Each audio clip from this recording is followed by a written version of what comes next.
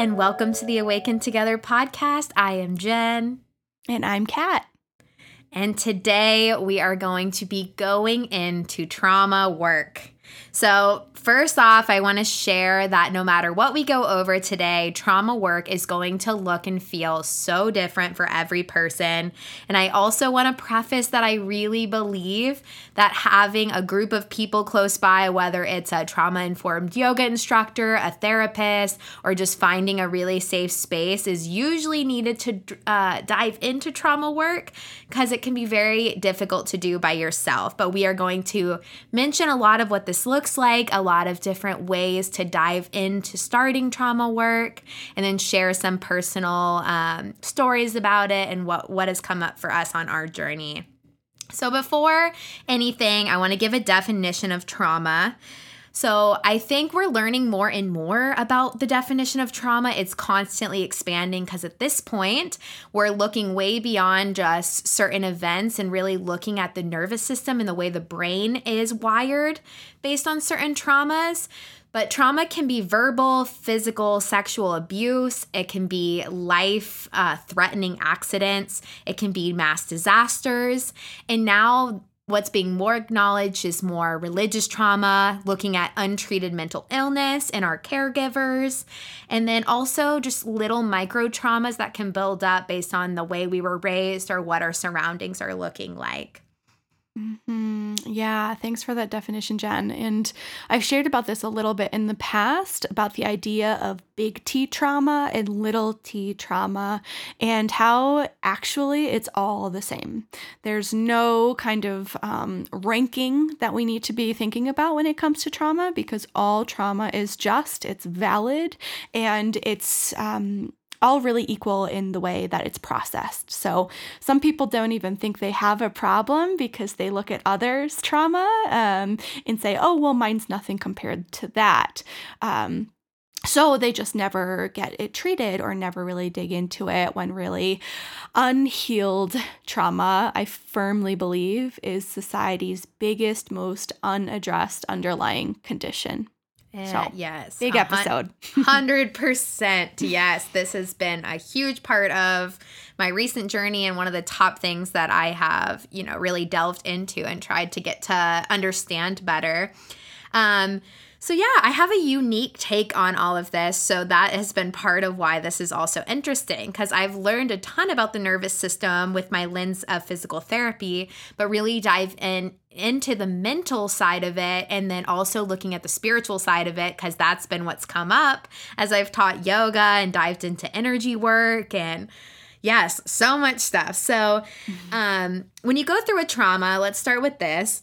What is happening is that your nervous system starts staying in this fight, flight, freeze, or fawn mode more often. So this is the system that gets turned on when we're in physical danger. So it's actually there to protect us. But the issue is that once you've experienced trauma or you had, whether it was a particular event or little traumas over time, is our nervous system is activated and on so much more often.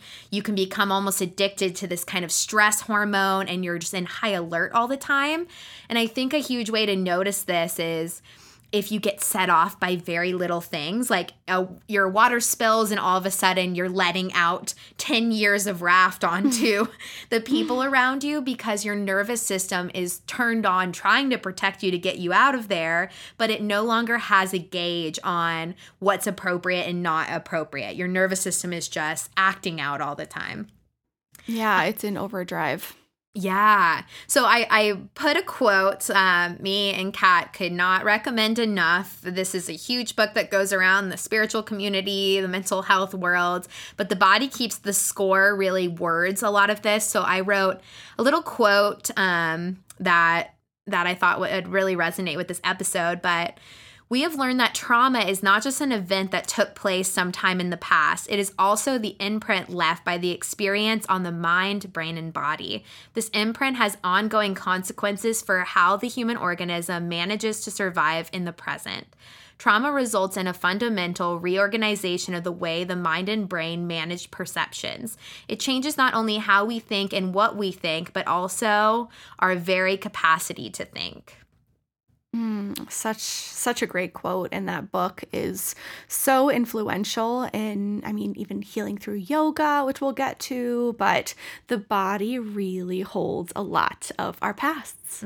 So, two different classifications of trauma, the way that they manifest over time after the events have really taken place, are PTSD, which you might be familiar of, post-traumatic stress disorder, and complex PTSD, which is a newer name. It's not even, I don't think it's even like officially classified in some findings, but the difference here is PTSD is linked to one event, one life-changing traumatic event, whereas complex PTSD is not just one event, but it's a compilation of lots of little things, potentially over many, many years, that leads to this post-traumatic stress disorder. And it's really, it can be hard to diagnose, because if you've just had a whole entire childhood linked with traumatic events, and you're led with your nervous system is just on overdrive, but you can't tie it to one thing, that can be really hard as an individual to say, I need help. Because this is just how you've learned to be how you are. It hasn't been something that shifted overnight. You might just think this is just who I am, right? And not get the help that you might need. Yeah, and I think so many qualities that get equated to being like our personality are actually a lot of unhealed traumas. I think if you look at it, once you have looked at the world through the lens of trauma, I think you really start seeing that we have glorified these personality traits that really come from someone really desperately needing to go into help. You call someone a very high-strung person or a very nervous person, or they're very angry. They just get frustrated very easily by things. And we just start blaming it on the person instead of feeling like that could be a symptom of a very underlying issue that has needed to be addressed. And The Body Keeps the Score, they talk a ton about looking at the brain under an MRI scan and just seeing that when trauma stories are brought up, the way that the brain is responding, it has such a difficulty using both lobes at the same time to process the information. They can actually note this now, and that has been where there's been a giant shift from kind of thinking that, there's these PTSD symptoms and that maybe with some therapy they'll be okay, but they didn't have the actual understanding of what was going on in the brain while these people were struggling. And I think now that we have access to looking at that stuff, the treatments are getting more and more broad, and there's so many more avenues to go down. One of the interesting things that I found from that book and just my deep dives is traumatized people chronically feel unsafe in their body from this nervous system, but there's also this huge link in not being able to process sensory and sensation information correctly. So for some, even just touch is not registered the same way. So there can be this link where you might not even feel the sensations appropriately or feel them at all. So there's this huge need to drop back into sensations in your body and even recognize what sensations should feel like and how you should process them, because all of that gets out of whack when the nervous system gets out of whack. Yeah, I mean, it makes me think like we are both obsessed with the senses. Oh my gosh, right? yes. Sensual wellness. And my thesis project for my 300-hour yoga teacher training project was all about sensory yoga. And we didn't even know these links before we've talked about them. That honestly blew my mind. I know. I am endlessly fascinated by this because I think both of us are yoga teachers, and we both also, you have your music festival background. I used tons of stimulation, outside sensory input, I think, to calm myself down a lot as a kid. And my personal trauma is like, I really think that mine came more, I never thought my trauma was really worthy or that I really needed help because I never had these, as Kat was mentioning, these giant significant events over time. But mental health has just not been talked about until really our generation.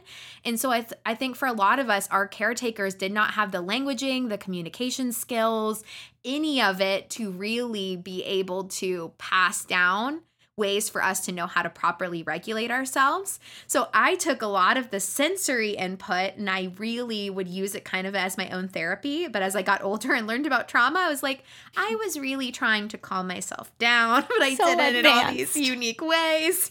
Yeah, definitely. Yeah. No, it's so wild to think about, and I think we all need to give ourselves a pat on the back for being here, doing this work, because like you said, this is newer stuff, which is just wild to think about. Like, the trauma itself isn't new, but how we treat it, how we handle it, our understanding of how it all works and how to heal from it, that is new. And we're all here passionate about how to do the work. And the good news is that the nervous system can be rewired. And here's where the practices of yoga, meditation, dance therapy, singing, and creative expression can really come in as an outlet for us in this healing journey. Yes. So we know that yoga, maybe you haven't practiced yoga. If you haven't, we highly recommend. But yoga really it's doing so many things, but it teaches us breath work, which breath work is directly linked to our nervous system. So there are different breath techniques that can stimulate the nervous system in different ways. But when we apply these techniques and notice how they feel in our body, we can really figure out what works for us breathing technique wise. So yoga is not only teaching us how to breathe, but it brings about so many sensations in the body. And if you notice in a yoga class, the teacher's always asking, notice how this feels, notice how what your leg is doing, notice how your arm feels there. Like, it's just constant drawing in. And that is where we can really start to develop that relationship back into our body. And that can be huge for some people. Might sound very simple to some, but for some, you'd never dive in and actually notice what a sensation feels like in your body, especially when you've been wired to completely ignore your body's signals and messages. Absolutely. Yeah. And to go back to breath for a second, I love talking about the nervous system in yoga classes because it's not something that everybody learns about. And we're lucky to have that knowledge through yoga teacher training.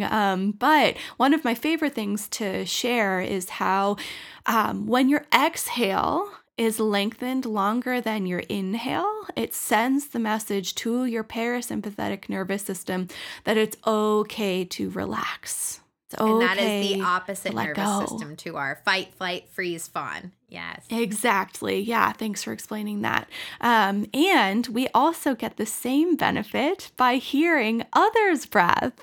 So I always say, take this breath for you, deep breath in, longer breath out, and take this next breath for your neighbor, because they will receive those same benefits by hearing your exhale being longer than your inhale. So you have that power to help yourself, but also to help your neighbor in stressful situations, a friend even. Breathing with them can be very powerful. Yeah, and that just reminded me, I read a study. I need to fact check this, truly. So take it for a grain of salt.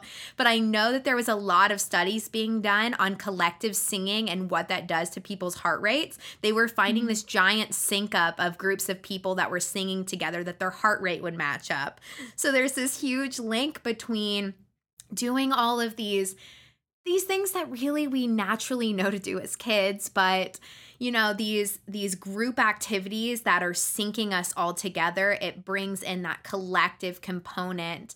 And I think that is huge for regulation. If we think of our nervous systems as being this kind of inner wiring, then everyone has that inner wiring. And if we can all come together into a safe space and feel safe with the people around us, then our nervous system will calm down and drop into. So I can do I'm so many nodding. side branches off of that. Oh, yeah, I know. I'm just like nodding so much over here. You can't see me, but I'm just like, yes, yes, yes. And I think that's the magic of yoga classes in person too, right? Yes, the magic. Yep. Yeah. And going back to like creating different sensations in your body and being able to feel into your body, it's all about that idea of interoception. So taking away the senses on the outside and being able to understand what your body feels like on the inside. Now, this is something to work up towards. It might not be accessible right away, but it can be really powerful with strengthening the mind-body connection.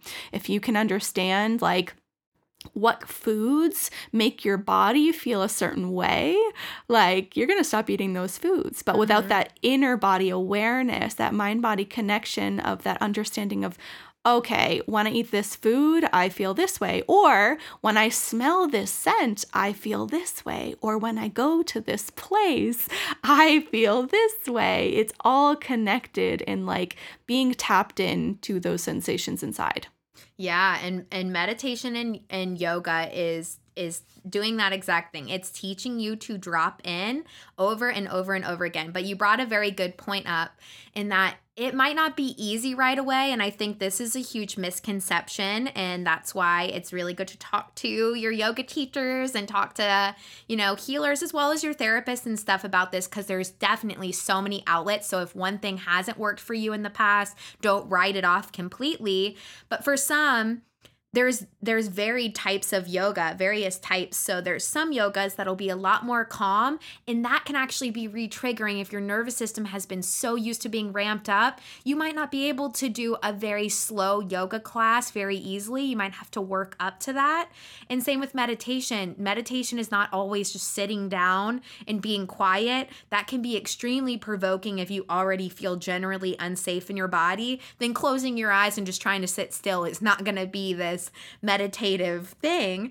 But there's so many outlets. So there's shake meditations. I love dynamic meditation. That's a whole other experience. But there's so many different types. So you really want to play with it and notice. And there is going to be a little sense of possibly, I guess I can word it as uncomfortable, because when you haven't ever tapped into sensations in your body, it's gonna feel a little intense, but you don't want to be constantly re-triggering yourself, because that is not the goal of trauma work. You want to find a balance where you're feeling safe enough to work through some of the emotional charge that comes with it. Exactly. And it is worth asking yourself, how often am I being re-triggered by this trauma? And if that answer is, frequently, then really taking a step back, intentionally separating yourself from that, creating some distance, whether you're being triggered by a person, a thought, a place, a thing, anything, really getting to that understanding. Because your nervous system does need that time and place to reset, to process, to be with it without just going right back into the spiral again. Mm-hmm. So yeah, if your healing journey feels like it just keeps going backwards, you keep really feeling like you want to make advancements and then you keep getting dragged back, you want to look at those things, because our body needs time to feel safe before we can sometimes re-enter different environments or re-enter conversations with certain people. It's very important to figure out what your triggers are. And so that's where a lot of the shadow work that's talked about in the spiritual world, looking and journaling about the things that are provoking, can be a really good insight into some of the trauma that could be linked behind those things. And another topic I wanted to go into, this is one of the most popular topics that comes up on my Senseful Wellness TikTok page, but another really magical thing that happens as you start into these more dynamic meditations or into various yoga classes is emotional releases. So, emotional releases can look like you enter into a yoga pose and all of a sudden you just start bursting into tears, and it doesn't usually come with a lot of linked memory. It just feels like an emotion is just coming out. Sometimes this can look like rage, like this feeling that you just want to scream, and I recommend you do scream. And even sometimes laughing in yoga poses. These are the things to note, because it's the body just just letting something out. And I think so often we get told to rush past our emotions, that when we slow down with the yoga and meditation, we are giving ourselves space and time to feel into something that maybe in our regular life we don't give the space and time to feel anyway. So it's dropping ourselves into our body enough that emotions are getting to come up to the surface. So you're always safe to feel in yoga when these things come up. I remember when my first one happened, I was in frog pose. Hip openers and heart openers, we say in yoga, are like usually the top provokers of these emotional releases just kind of coming out. But I was actually in Aruba at a Yoga Girl retreat, and I had already been teaching yoga at this point. But I think for me, I'm a very logical thinking person, very busy head, constantly needing to do the work to slow my thoughts down. So I think in yoga, it's a constant, like, stay in your body, stay in your body, stay in your body. So I think I have a lot more active thought. It takes a lot for me to get into a full flow state of breath. That took a lot of years to drop into. So emotional releases didn't happen for me for a lot of years. And then when I had my first like really significant one, when I'm in this frog pose, I just cried, I think for like a solid like 15 minutes. And I had no idea what I was crying about. But afterwards, the shift in my body was like night and day. I felt so much lighter. I felt just like completely like a different person, honestly. Have you had an emotional release before in yoga, Kat? I sure have. And oh, that's so powerful. Yeah, I have two that are coming to mind right now. One was in pigeon pose, so another hip opener. Yeah. And I remember this was early on in my yoga journey. And I remember just having like really big takeaways in Shavasana often. But this one time I was in pigeon pose, and it was maybe, double digit yoga class for me, maybe like my 12th yoga class ever. And I was in it, and my hips were feeling really tight, and I just let myself go a little bit, as my yoga teacher then was cueing me to, and just to be with the feelings and notice what was coming up. And I just remember feeling really angry. And I was feeling angry at the yoga teacher at first for putting me in this pose. And then I sat with that. I was like, Kat, why are you mad at this teacher right now? This is just a yoga class, and feeling a little bit of guilt and shame. But then like the next thing she said really stuck with me, and it helped me understand it. And she said that we store anger in our hips. We store heightened emotions there. It's one of the places that it likes to live. And so with hip openers like this, like you were just saying, just notice what comes up for you, acknowledge that it's temporary, breathe through it, and let it go. And so I felt the anger, I sat with it, and then I realized that it's because she was making me feel uncomfortable, but it wasn't her making me feel it. It was what was actually in my body, what was being stored. So I did just that. And then afterwards, after I felt the anger and I breathed through it, I was able to really let it go. And I felt so much lighter afterwards, just as you're saying. Beautiful. And then, yeah, the other times, and this has happened multiple times that I've had emotional releases in class, has been in Shavasana. So that time just at the end of the class where you're laying there on your back and it's a signal of like you've made it. This is the end of class. There's nothing left to do.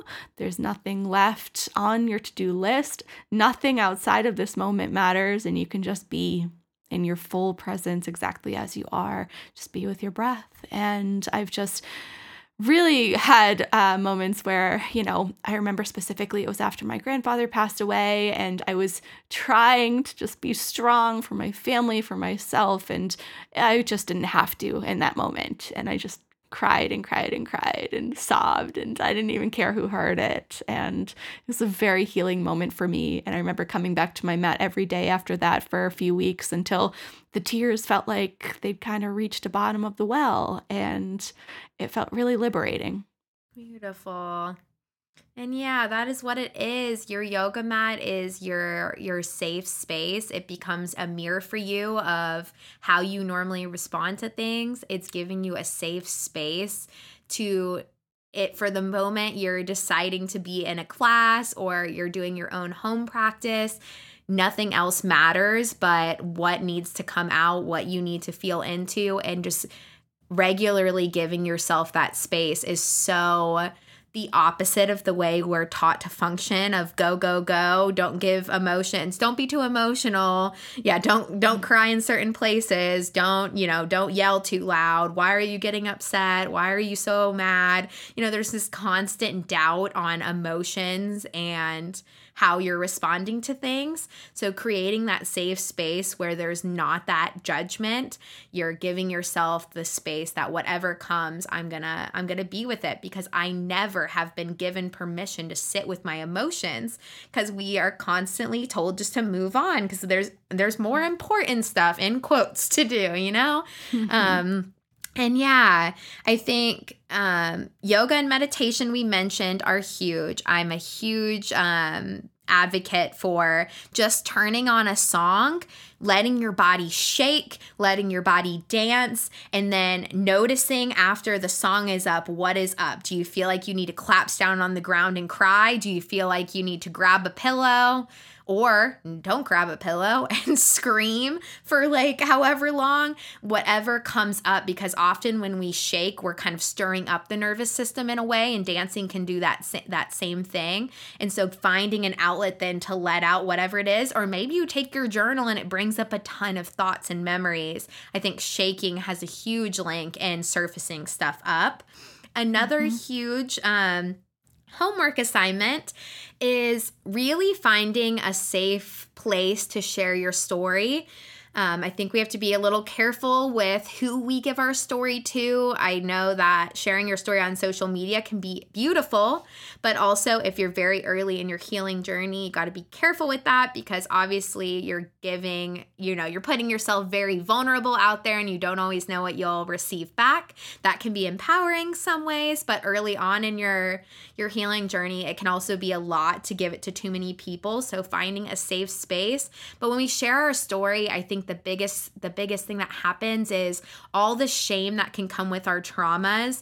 We can feel so dirty because of what happened to us, especially if there is abuse involved. Like, it can just feel really gross and yucky. And so we get so scared that if someone actually knew what we had been through, what we had done, they wouldn't love us the same, or they wouldn't love us as much. That story, that shame can build on the inside, can make it to where I'll just push this down and move on. Like, I'm sure I can restart and not have to go back and think of any of that stuff. But it's a huge part of who we are. What we've been through does affect where we're at, but we also can rebuild and rewrite the story. But sharing your story can be so empowering, because you'll find people that let you know that they've been in that same boat as you. And it can be so nice to find people to bounce off and hold space for. Not only hold space for them as they share their story, but hold space for you. Finding that outlet of people can be life-changing. Yeah, having that community can be everything. Just feeling like you're not alone, like there's others going through the same trenches of you, and how important it is to practice self-care throughout all of this, because let's be real, this is heavy stuff. This is the heaviest of the stuff, right? Trauma.